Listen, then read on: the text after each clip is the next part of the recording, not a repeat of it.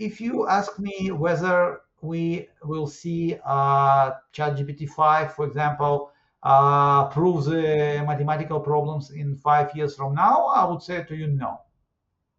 Generative AI and large language models, which kind of created sort of cognition, but this cognition is not real cognition, but this is a huge step towards that. So what I expect is, first of all, I expect that this technology will be incorporated and become embedded almost in every application we have in our smartphones, in computers, in the way how we develop software, in the way how we doing consultations on different domains, etc., etc.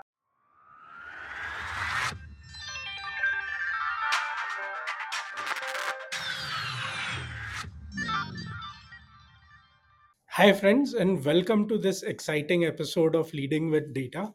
Today, I have with me Danny, who is been part of our community and brings in immense experience. He's based out of Israel, and I'm really lucky to get his time and having him on the podcast to share his learning, his perspective, how he has grown to become a influencer and how he shares his learnings with the community. So, looking forward to the show, Danny, and thanks for your time for the show. Thank you very much, Kunal, and it's my pleasure and my honor to be here with you and having an interview. Great. So, Danny, let's start with how you started and got into data science. So what was early days for you like? What was early education like, and when did you kind of get into data science? How did that happen? Yes, so everything started with my attraction to math, to Hmm. mathematics at early Interesting. ages. Yeah, Hmm. at 5 years old, I was fascinated by arithmetics and was developing myself very fast. Hmm. And it comes together with chess. And I was like studying in the school of chess. Okay, Um, interesting. and by the way, the school I was studying, it was the school where Garry Kasparov was a student. Oh, And wow. Okay, interesting. we both we both from the same city, Baku, which is Mhm. Azerbaijan. Right. Mhm. So yeah. So later on, my passion for mathematics turned to be something more substantial, like Olympiads, different levels and Mhm. achievements. And as I grew up, my way of thinking, my way of perception of the world was or tended to be kind of philosophical. Mhm. So, and later on, when I was in high school, I was a student in special math class. Mhm. And back then, I was inspired by Pierre Fermat last theorem. It was I Mhm. read a book about it and I fell in love with it. It was a fascinating story. And when I Yeah. graduated my high school in 1995, it was Mhm. then when Andrew Wiles, a British mathematician, who proved the last theorem of Fermat. It was Yeah. something which impacted me a lot. And then I thought Mhm. about the ability to create some kind of cognitive artificial intelligence that can prove mathematical problems. Very. So not to Mhm. solve them, but to prove them. So Wow. that was my initial thought that I can say that my journey to the world of statistical machine learning, and data science, and AI started right there from this Wow. thought. So just a couple of follow up questions on that. So I'm presuming at some point you would have started using computers for these mathematical formulations or running your statistical program. So how was that interaction? What was some of the early languages which you used, and was it to let's say prove or disprove some of these theorems, or that was almost independent? And the second thing is, when you say philosophical mathematics, can you elaborate a bit more on that? What fascinated you, and then what was that hook which got you hooked on? Yeah, so my first programming language was Pascal, Okay. then C, and then C++. Okay. Mm-hmm.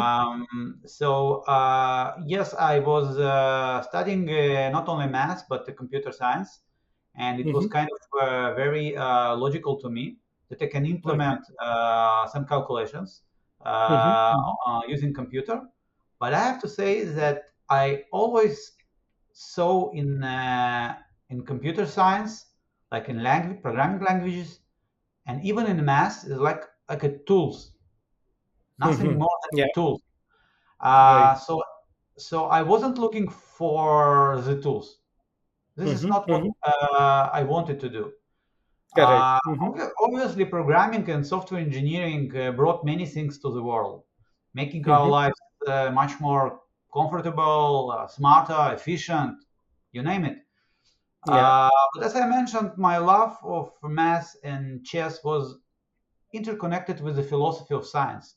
And by Right. philosophy, answering your second follow-up question, is like I saw in mathematics a language, efficient language that we can describe the universe, the world we're living in through this Mm-hmm. language.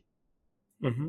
So I looked at it not only as in a formulas or as in theorems and proofs. I saw in that something more than this. And I understood at certain point that if we want to describe our world much more precisely and better, we have to use math. Mm-hmm. And my philosophical journey continued from that point.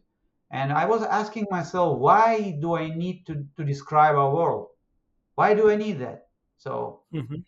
and then obviously answers started to arrive after I read some books and I developed myself and I grew up. Mm-hmm. That I felt that a lot of phenomena in our lives uncontrollable. We don't know Yeah. to predict them. We don't know to prescribe them. Mm-hmm. Best way we can do is just maybe to do some descriptive analytics, to do kind of statistical analysis, but nothing more than this. Yeah. I Yeah. thought to myself, um, uh, at this time as a boy, I didn't know that terminology then, but I felt Mm-hmm. the urgent need to explore the world around us and try to explain it more and more. So Mm-hmm. this thinking pattern brought me to data science. Interesting. And do you remember any specific aha moments during this journey? So, either in computer science or in mathematics or in data science. For example, I remember very categorically when I saw the first prediction algorithm working. It was like a aha moment for me. Another one was, one of my friends had developed a big program in C++, a big software, while working in school, and it was very fascinating to see those. So any aha, aha moments which you remember in your journey, which had a long lasting impact on you? Yes, so to be honest, the aha moment came to me at later stages, not at Hmm. the beginning. Okay, Uh, interesting. and it was my observations like of the Hmm. modern world where we have unlimited digital devices, Hmm. computers, sensors, smartphones, you name it. Yeah. Interestingly, each one of these devices leaves its trace. Hmm.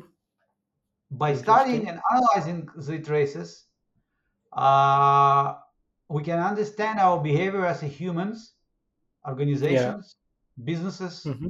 countries, and even humanity.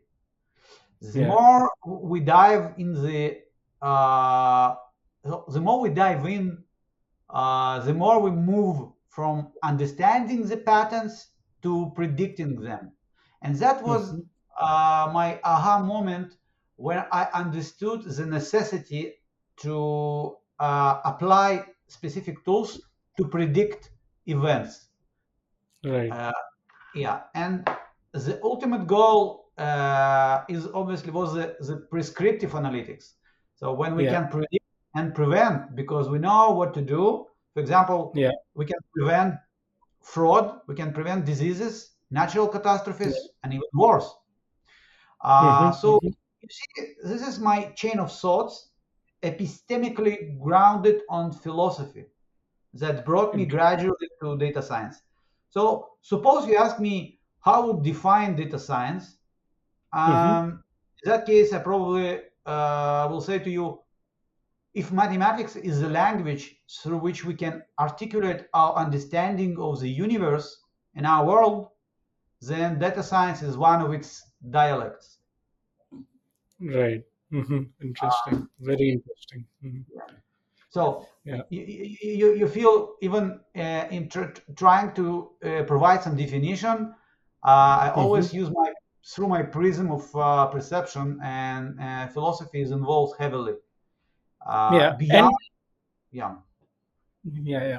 And I think I would just add that you've done a lot of work in detecting financial crime. So I'm presuming a lot of these things that you're mentioning about studying behavior closely, studying the patterns on the devices is where it leads to. And then maybe as a follow up question, then you know developing this interest in data science to becoming a chief data scientist and then working very actively in fairness, bias, and then detecting financial crimes.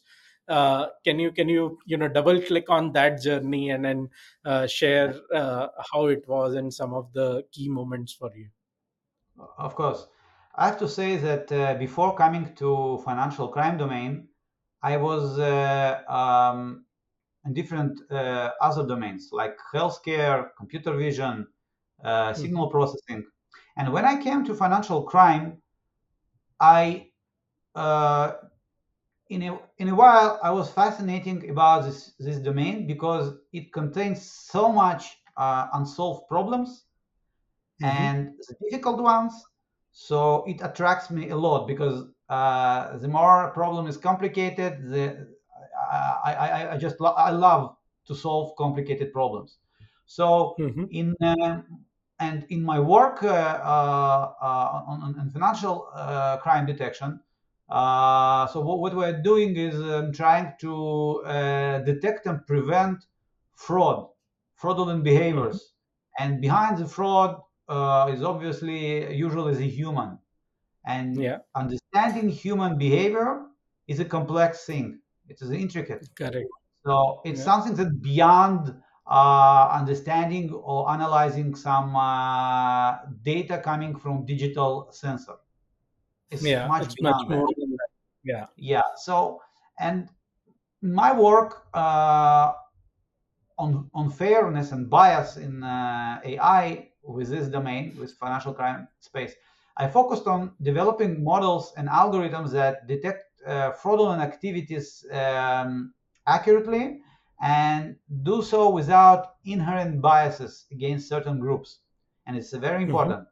A key Yeah. challenge was is ensuring the models don't perpetuate existing prejudice, which Yeah. required meticulous data analysis and model training processes. So one Right. interesting finding was that even subtle biases in training data could significantly skew results, highlighting the importance of diverse, well curated data sets and transparent model architectures for equitable AI applications. Yeah, Correct. Correct. Yeah, but and it's uh, I was just going to say that it's a yeah, very difficult and very hard problem to solve because uh, a you don't have a finite universe you're looking for. The biases can creep in many form and shapes, and b ultimately you're relying on the data to give you insight. So and if that comes with these biases, it becomes extremely hard to solve these problems. So what were some of the let's say methodologies or practices which helped you to navigate this complex problem? Yes, you're absolutely correct. You're pointing to the core of the problem of trying to be transparent, create ethical AI. Yeah, So to determine the bias is very difficult because to do so, you need to come up with the correct. units to measure the bias, but there are no units. So it's obviously when you don't have a metric or units to measure. So how can you Tell how whether can bias is you there or tackle not. this? Yeah. Yeah. So one of my main focuses in this area was to come up with some metric spaces that encapsulate uh, major types of biases, because we can Hmm. categorize biases, but we are experiencing difficulties with measuring them, but we can categorize Yeah. them. And Hmm. this was one of my serious works on that, and even have a patent on that. So, so the co-inventors of this pattern is Amir Shachar and Yoav Avneon. We three of us thought about that, and we came up with the idea of how we can measure and reduce bias in training data sets. Um, so this is one aspect. The second Hmm. aspect is to deal with models, to make Yeah. them more transparent, to explain Hmm. them, especially when we Yeah. deal with neural networks. Correct. There are a lot of methodologies in academia, but Hmm. few of them can be applied and bring practically good results. Hmm. So what I'm doing in that direction is I'm just investigating uh, existing approaches, and I'm trying to come up with some sort of ensemble approach to measure and to alleviate the explainability and interpretability problem with the models. And by the way, this is two terms, but they are used very closely and Yeah. sometimes interchangeably. But this is a different thing.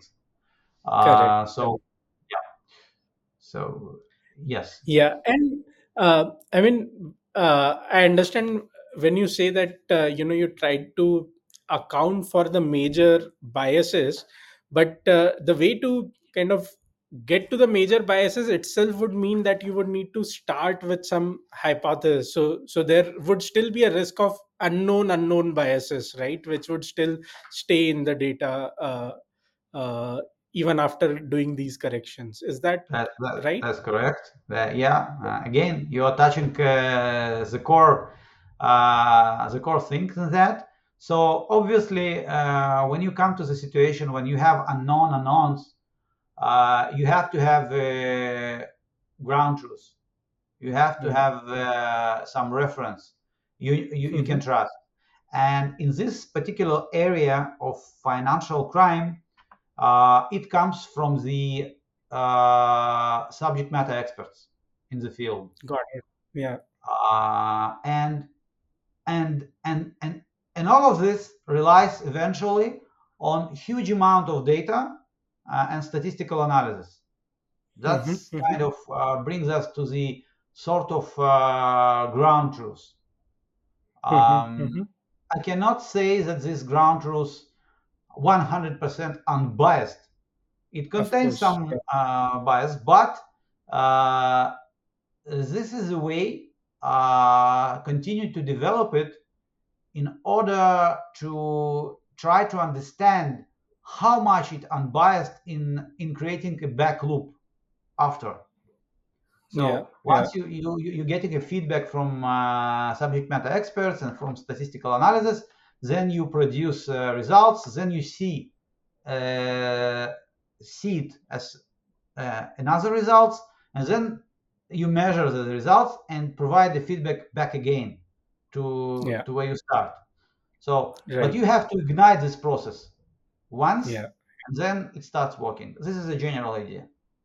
Correct, correct. In fact, I mean, the honest truth is that all of this is happening beyond the starting point, which was bias. So what is happening today, let's say, as outcomes of these financial processes, was the starting point. So whatever we have done is better than that.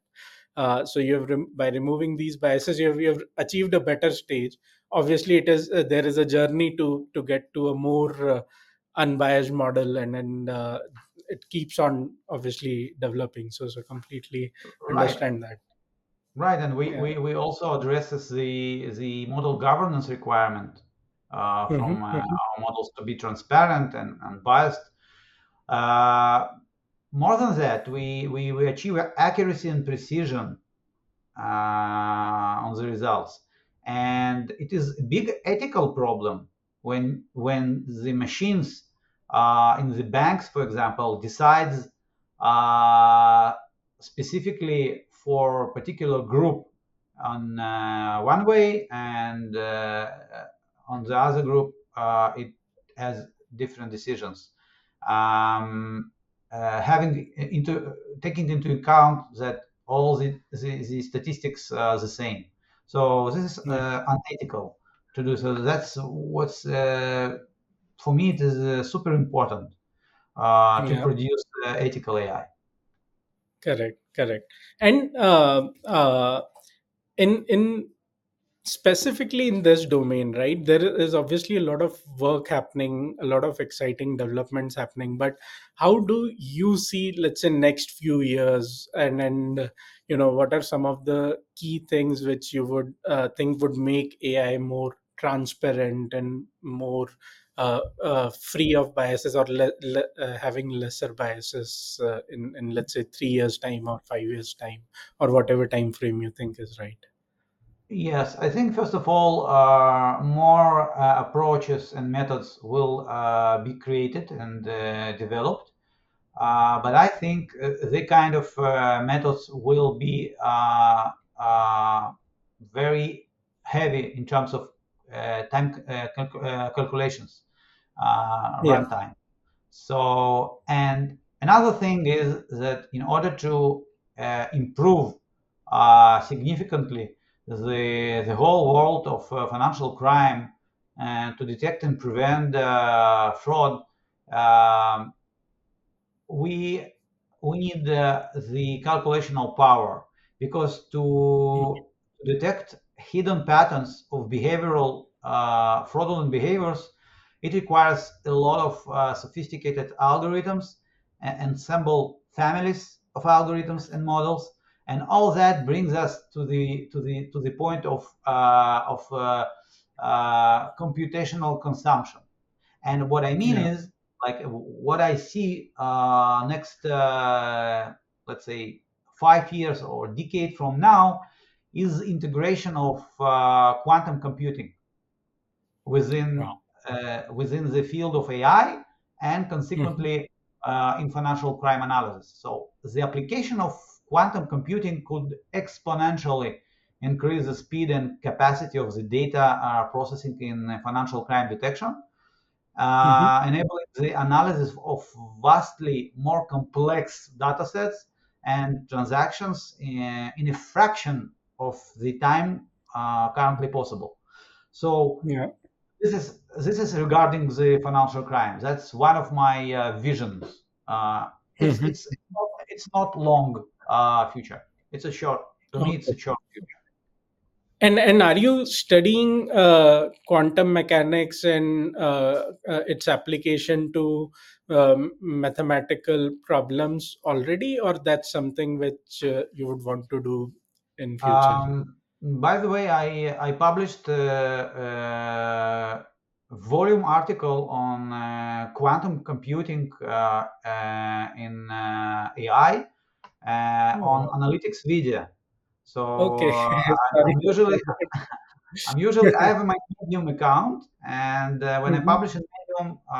Then I publish to analytics video. So the audience that hear me now can I invite them to look for me in this space and find this article. mhm. Beside, yes, I did a quite comprehensive research in that field, Mhm. and my conclusion Mhm. was that the tools are not there yet, Right. but it will take maybe a few years that we can start incorporate the tools. They exist, and we can use them, but the precision that they provide are not there yet. So to Yeah. my opinion, it's not mature enough, but it's a matter of years. Yes. Got it. Got it. Very interesting. And in your knowledge, has anyone applied uh, a creator and a degenerator approach? So basically, two networks, one trying to create scenarios for, let's say, financial crimes, and on another side a network trying to degenerate it. I mean, are those kind of approaches being tried out in financial crime detection? Yeah, actually, you are touching the topic of generative AI. Basically, Yeah, when yeah. decoder, the tango between decoder and encoder. So yes, this approach is being used, but primarily task for this approach is to generate synthetic frauds Correct. for the purpose of uh, alleviating the huge pain point in extreme class imbalance in fraud detection.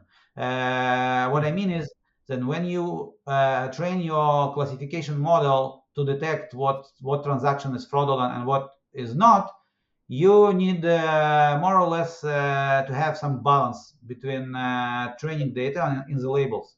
So, but Yeah. fraud is something that happens once in a while. So we deal with the extreme imbalance with fraud, which is about one fraud to 10,000 transactions, which brings us Correct. to the 0.01%.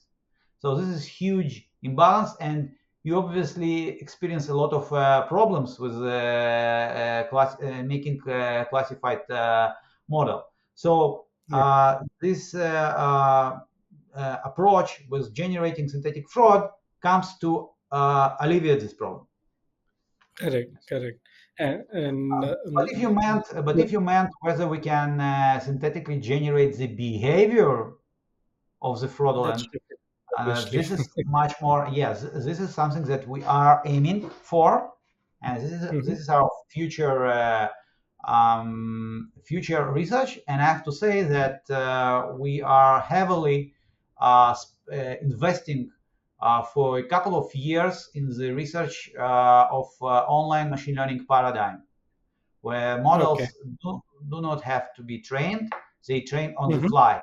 And this Mhm. paradigm can bring us closer together with the generative AI to the point where we can generate fraudulent behavior on the fly in real time. Interesting, very interesting. And yeah, I think neural networks specifically was one of the areas where financial industry took time to apply it because of its black box nature. But I think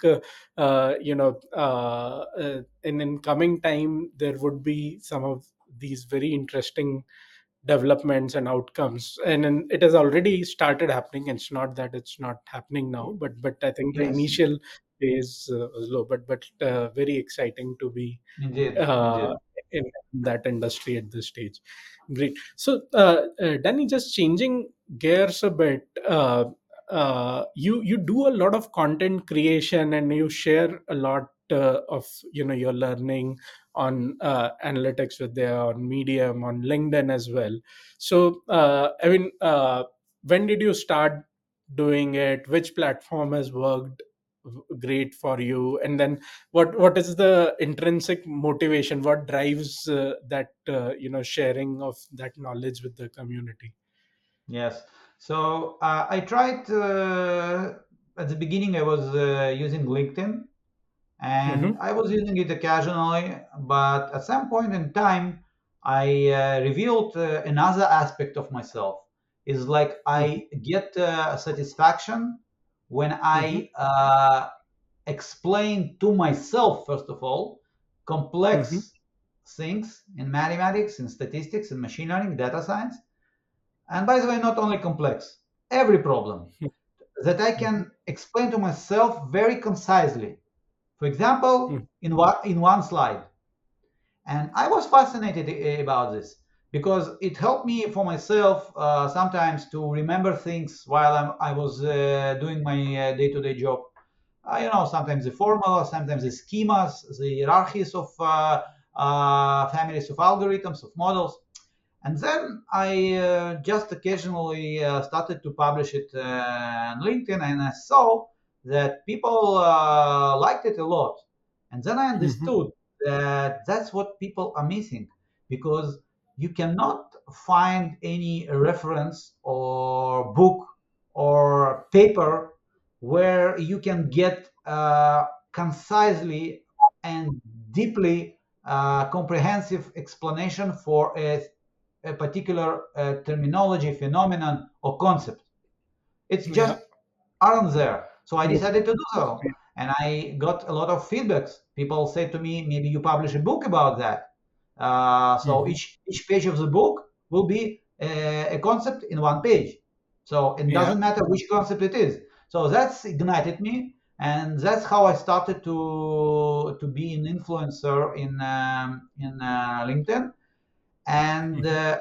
that's what about my drive. So I enjoy explaining people concisely, so they understand things, and they come to me and say, I studied 3 years of computer science and data science, and I could not understand this concept. Once I looked on one slide of you, I understood it. So that's what Mhm. brings me the satisfaction. This is one Yeah. thing, and I think the success in that, and I will bring you again to the philosophy, is that it has to be intuition in the explanation. It has. It has to Yeah. be analogy. It has to Yeah. be a metaphor. They are Mhm. the keys here. For example, I'm using, I like a lot, that's my favorite scientist, Richard Feynman. And once he said, Mhm. if you cannot Yeah. explain to 5 years old, yeah, everybody knows this. I took it a Correct. bit and changed it. And I said, I adopted this principle, but I rephrase it in my style. And I said, when you Mhm. can explain something to 5 years child, you don't understand it deep enough by yourself. And Mhm. that's where you understand when you able to bring intuition and analogy or even metaphor to explanation, that indicates your deep understanding of things. And this is a real Yeah. example I want to bring. When I Mhm. explain to Vivian, uh, Vivian is my daughter, she is 11, Okay. what is Mhm. feature in machine learning. So, Mhm. I try to explain it like the way the painter paints his artwork, and Mhm. one of the shades of his colors is a feature, Is a feature. because what he produces a reflection of the world he sees. What is a model? Yeah. Model tries to take a part of our life and to reproduce And it. reproduce it. And Correct. the painter reproduced something that he saw, but how he does it? With the colors, usually with the colors, or the Yeah. tones, or the shaders. So that's how I explained to my daughter what is a feature in machine learning, and Wow. she got it. Uh, Interesting. Very interesting. Mhm.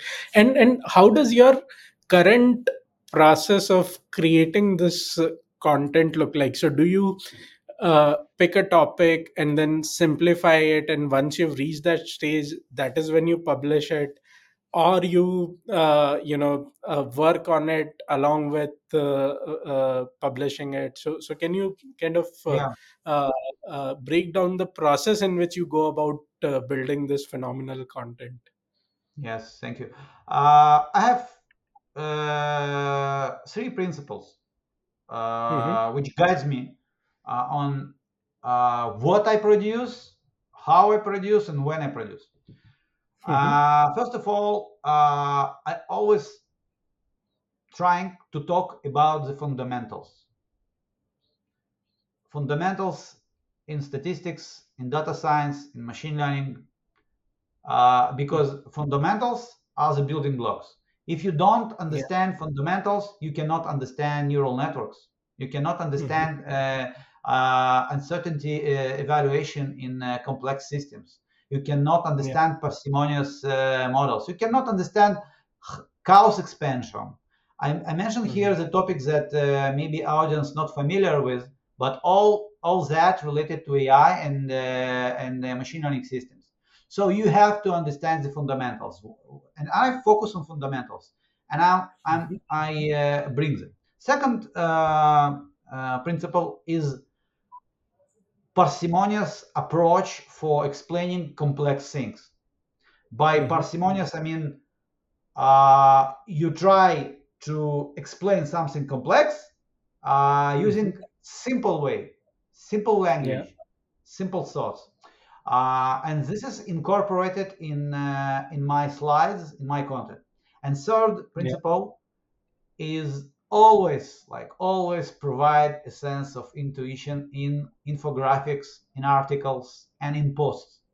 You have to do Mm-hmm. it because every one who reads that, especially people who are aspiring data scientists, they want to Mm-hmm. become a data scientist or junior data scientist. When they understand the intuition behind something, it stays with them. They won't forget Yeah. it, never. Correct. So this So is my approach to generate the content. Content. and with these principles, how do you ensure that you are able to post regularly? Because usually some piece of content might end up taking much longer than you expected. Something might happen more quickly than the other pieces. So how do you manage that, or you don't manage that and you say as you produce you'll publish?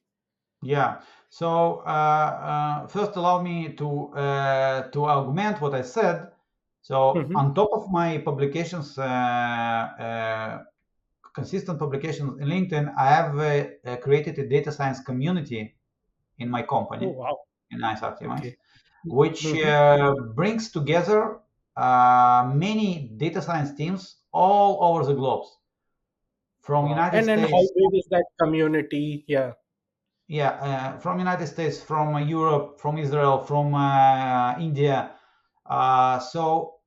Once I identify that when you have many data scientists and you work in the big corporate, it tends to be working in the silos and Yeah. and it's not there is no sense of something that shared among people. So cross sharing Finding, between teams is yeah, limited. That is true. Yeah. yeah. So we share their research, we share Hmm. insights, ongoing work. We have schedule a kind of presentation, and everyone every time speaks about different things.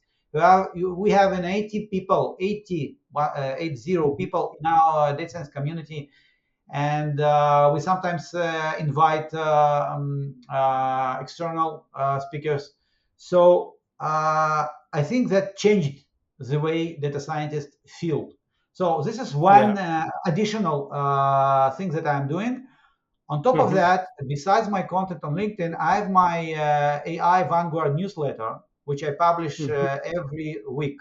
Every week, Yeah. I publish a newspaper about the recent articles, interesting articles that from my perspective, industry Yeah. insights, mentorship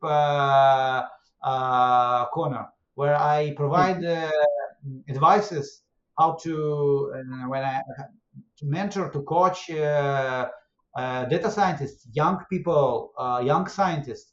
So my newsletter is kind of not regular one, because it's not only about the industry, about the paper. It's also about the growth, personal growth and professional growth for people. So Mhm. reverse to your question, how I'm managing to do so in the constant pace and all the time. So here are the thing. So, and this is what my advice to all of who are listening to us right Mhm. now. If you want to become successful, doesn't have to be data science. It can be something Engineer. else, software Mhm. engineer, or statisticians, or mathematicians. It doesn't matter. You have to develop your mental muscles, your mental forces. And why I'm speaking about mentality? It is because everything comes to this, not to the technical problems, not to the problems of understanding things and hard materials. It's all about how you can manage, how you can tackle the obstacles, how much mental forces do you have. It's about resilience, it's about consistency, it's about discipline, and it's about Mhm. adaptability. Yeah. You have to be able to adapt yourself to the environment. And that's the power. It's difficult to do, but this is one of the key pillars here. Discipline. You have to Mhm. be very disciplined. You have to know that each day you learn one new word in some particular language, or each day you learn some new concept in data science. And you tell Yeah. yourself each day, or you know what? It doesn't have to be a day, each week. But what's important here is that you consistently do it. If you said Yeah. one concept per week, so you do it one concept per week. Doesn't matter what. This is about discipline, Yeah. consistency. Yes, sometimes we feel a failure. Sometimes we feel like we don't have motivation. I suggest you to read my newsletter every time I mention and provide the articles about how to deal with that.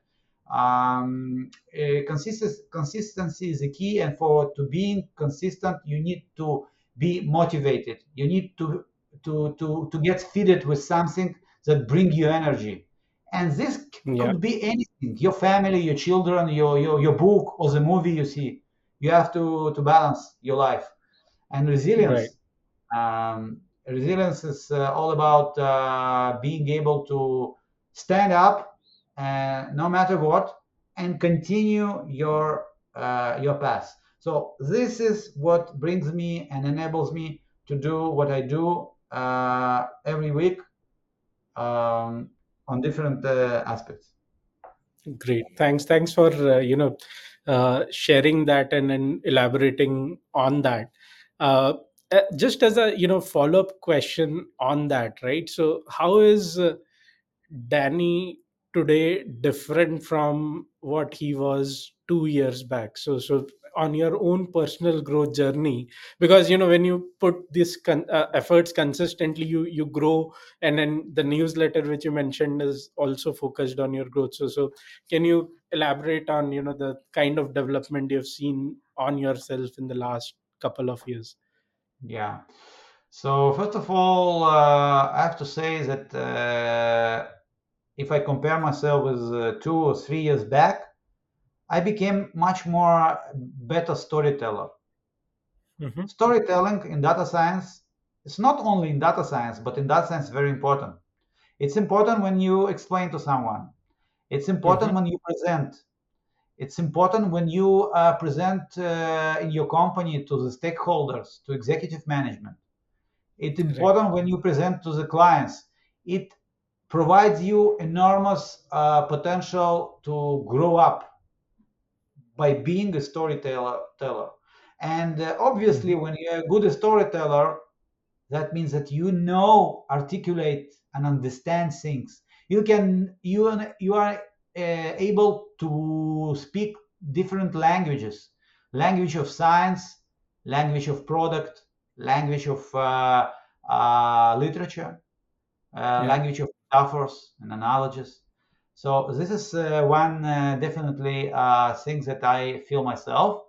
Also, Mm-hmm. during these 3 years or so, maybe four, I wrote a lot. So if we look at the number of articles that I've written, so the density, the majority of articles would be concentrated in my last 3 or 4 years. Right. Mm-hmm. Just for example, up till then it was maybe five. Today I have Mm-hmm. more than 15, and today I have a patents, seven of them, most of Mm-hmm. them on online machine learning, and Wow. some of them on other topics. So I'm Mm-hmm. inventor too. That's what differentiates me from Danny, who was 4 years back. Mm-hmm. Um, and and of course, something that very obvious is that 4 years back or 5 years back, I was not familiar with the financial crime domain. I Yeah. didn't know this domain. So today, I think I'm enlightened with how much information I know, how things operate, how banks operate, what's going on behind the scene, everything. So this puts me in an absolutely different place than I was 4 or 5 years back. Great. Great. Thanks for sharing that, Danny. Uh, just wanted to spend a few minutes on how do you see next few years, and then one of the trends you have already mentioned is that at some point you expect quantum machine learning to converge with a lot of work which is happening today. Any other key trends which you see and are excited about? Yes, yes. Of course. I won't start by generative AI. Yes, it's obvious. I will Mhm. finish my Yeah. list. This is obvious. Yeah. Uh, I would mention climate modeling. Mhm. Climate modeling, it's something super imperative, super intricate, complex, and consuming a lot of computational power. And that brings us Yeah. logically to the quantum computing. Once quantum computing will be mature, we'll be able to create climate modeling much more better than what Yeah. we're doing today. Correct. Another aspect is cognitive AI systems. Mhm. So their systems would go beyond pattern recognition and learning to understand the inherent, uh, to understand the intent behind the transactions and activities. For example, if we're talking about Mhm. fraud, they would mimic human thought processes in evaluating the context and motivations. For example, like I said, financial behaviors, providing a deeper level of analysis, or something that's Yeah. based on cognitive. And that brings us to the last topic, which is a generative AI and large language models, which kind of created sort of cognition. But this Yeah. cognition is not real cognition, but this is a huge step towards that. So Exactly. what I expect is, first of all, I expect that this technology will be incorporated and become embedded almost in every application we have in Mhm. our smartphones, in computers, in the way how we develop software, in the way how we doing consultations on different domains, etc., etc. So this is one. Second, it will improve itself in a matter of how it can control and analyze itself in terms of hallucinations, Mhm.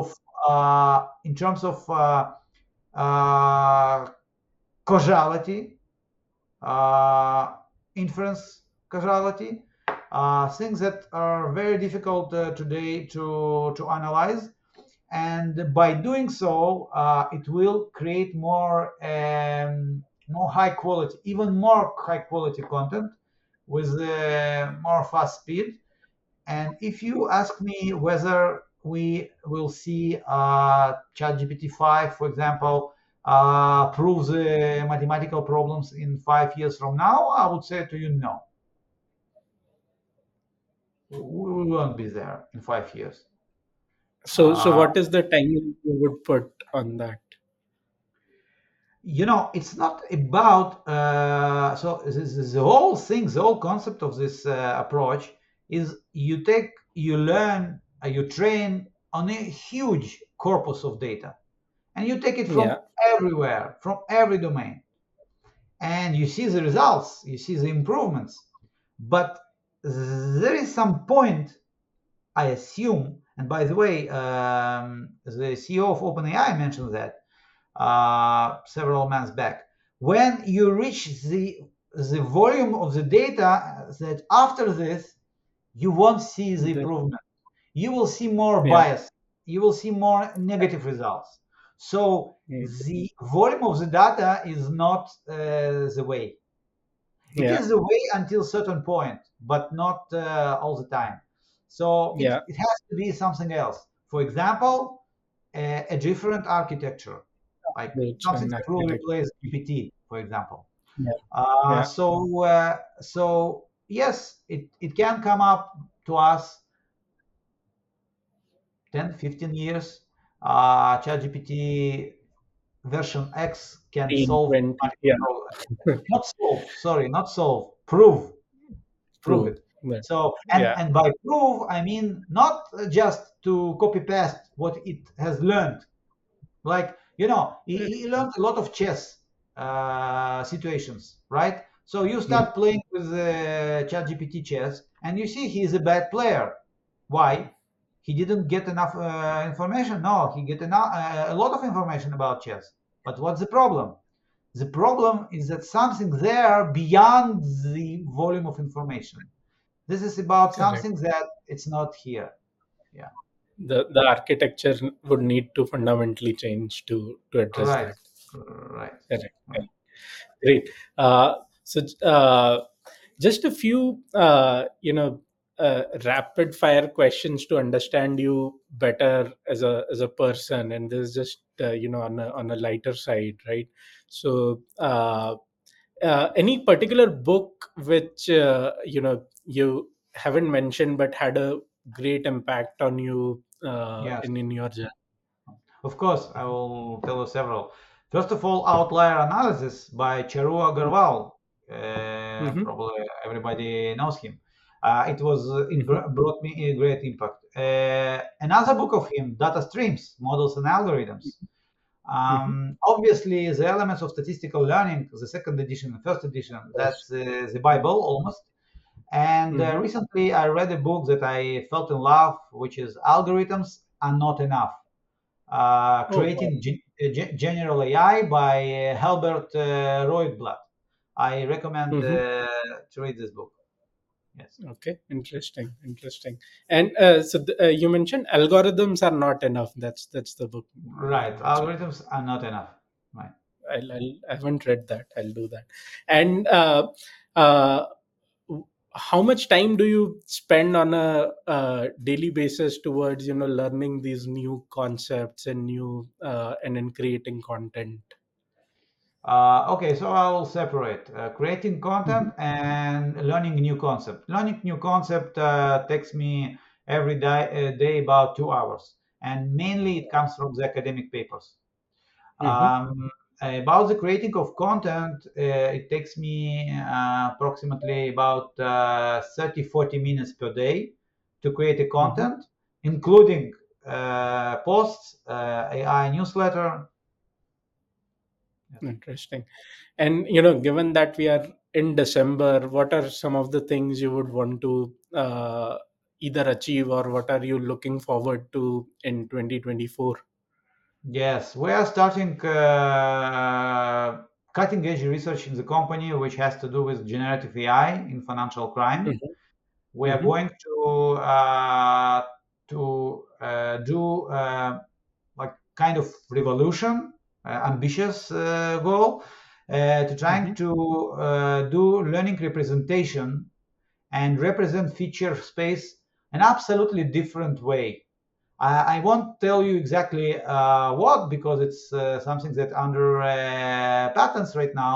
But what we are going to do, we are going to look at the data, whether it's tabular data or it's unstructured data or whatever, and represent it in absolutely different ways that has nothing to do with traditional feature engineering. And Wow. our hypothesis is that this representation, these represented new features, are more representative, less redundant, more informative, and all that will impact on the quality of machine learning models. Wow. Looks like very exciting 2024 in that case. So, all the best for that. And Danny, thanks a lot for, taking time out and sharing these best practices, your perspective. I think so much of learning for people who are listening to this. So, once again, thanks a lot for, your time and sharing these with the community. Thank you very much, Kunal. As I said, it was a big pleasure for me to be a host, to go through interview with you. I'm a big fan of analytics video, so I want to thank you and wish a lot of motivation and inspiration to all of our listeners. Thank you. Thank you. Thanks, Danny.